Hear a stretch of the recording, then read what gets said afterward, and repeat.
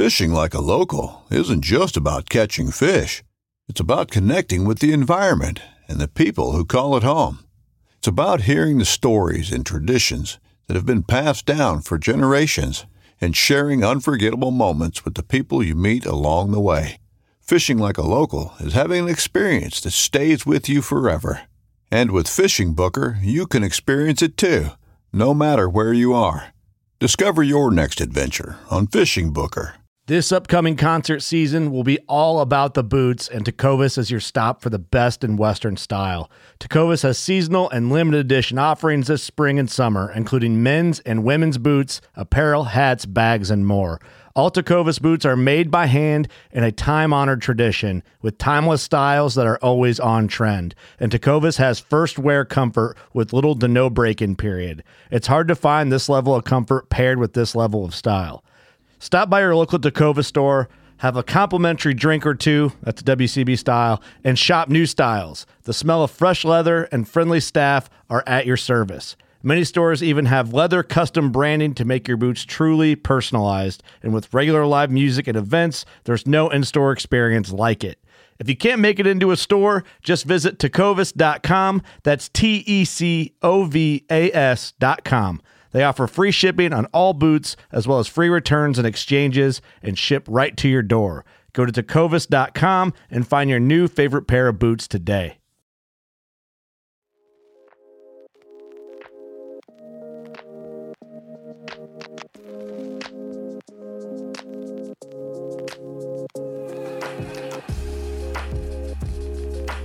Hello and welcome to a 5-Minute Friday episode here on the Farm Traveler Podcast. I know it's been a minute, but we're finally getting into the swing of things and doing more 5-Minute Friday podcast episodes, which of course go along with the 5-Minute Friday newsletter.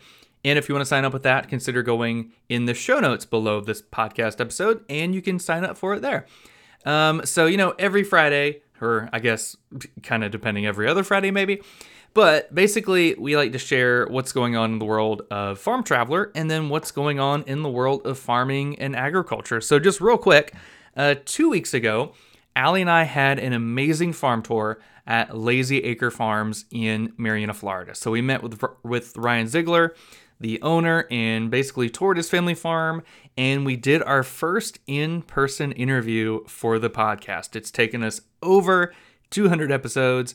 But we actually did it, and it was super fun. I was a little nervous, but it worked out really, really well. So look for that in about 2 to 3 weeks here on the podcast. And also, we will have video footage of the tours and stuff over on YouTube, Facebook, Instagram, and our website.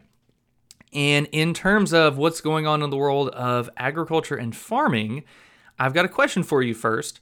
What do you think actually is the most expensive spice in the world? Now, it's something that we don't cook a lot with really here in the United States. It's really popular in India and Spain and other countries, but the most expensive is saffron, which sells for sometimes $1,000 a pound. Number 2 is fennel, that sells for about $450 a pound. But number 3 is what we're going to talk about, and it's maybe what you thought would be number 1. But the third most expensive spice that we're talking about today is going to be the vanilla bean. It sells for about $200 a pound, and it's super popular in terms of like where it's produced in Madagascar. But some really cool news coming out of the University of Florida's Institute of Food and Agricultural Sciences, aka IFAS, which we talk about a lot on the show. There's a great article, which I will link below, where they've gotten over $400,000 in grants from the United States Department of Agriculture, and they are studying how we can develop vanilla cultivars here in Florida, which would be huge. So the article goes on to mention that a plant breeder is working on developing some really good traits for these vanilla beans, and essentially he's working with a couple of growers around the Homestead area in Florida. And so they think it could be a really good commodity crop, and it's, interacting really well with the Florida climate. So this is absolutely huge. I mean, I talked about this the other day over on Instagram. When you think of Florida, you think of oranges. and our orange crops have been dwindling because of a citrus greening problem, and that's a huge disease outbreak that's been happening for years. And citrus growers have been combating that only to a certain extent. Like, it's been very difficult. And so, it would be nice if we had some sort of other crop available for farmers to grow here in Florida. I mean, we also grow things like watermelon, strawberries, vegetables, countless other crops. But, obviously, the more the merrier. And so this would be huge to have a cool little vanilla bean crop. Looking at the article on ICIS, so Madagascar is also responsible for around 80% of the world's vanilla, while other countries like Indonesia, Uganda, India, and Mexico also produce vanilla. So, we, Florida and Mexico, kind of have similar-ish climates, I guess. So that would be really cool if we can start growing some vanilla here in the United States. Might be thinking a little bit, 20, 30 years in the future, but maybe we could have a variety of vanilla beans that had like an orangey taste to them. I'm not sure if that would work. I know citrus and vanillas are going to be two totally different species, kind of. So I don't know if you could crossbreed them, obviously, but it might be cool in the future to have some sort of, homage to Florida agriculture with vanilla beans. So I think that's really cool. If you want to check out the total, or the whole clip, the whole article, check out the description below.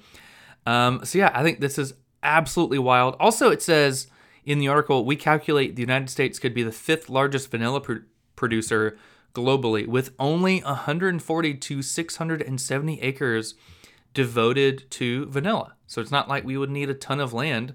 That's not that bad at all. Absolutely wild, super cool. Love learning about all the stuff going on in agriculture. And if you do too, check out more of our episodes here on Farm Traveler. And of course, subscribe to our newsletter, check out YouTube, and come back every week for new episodes. All right, thanks so much for listening. We'll see you next week.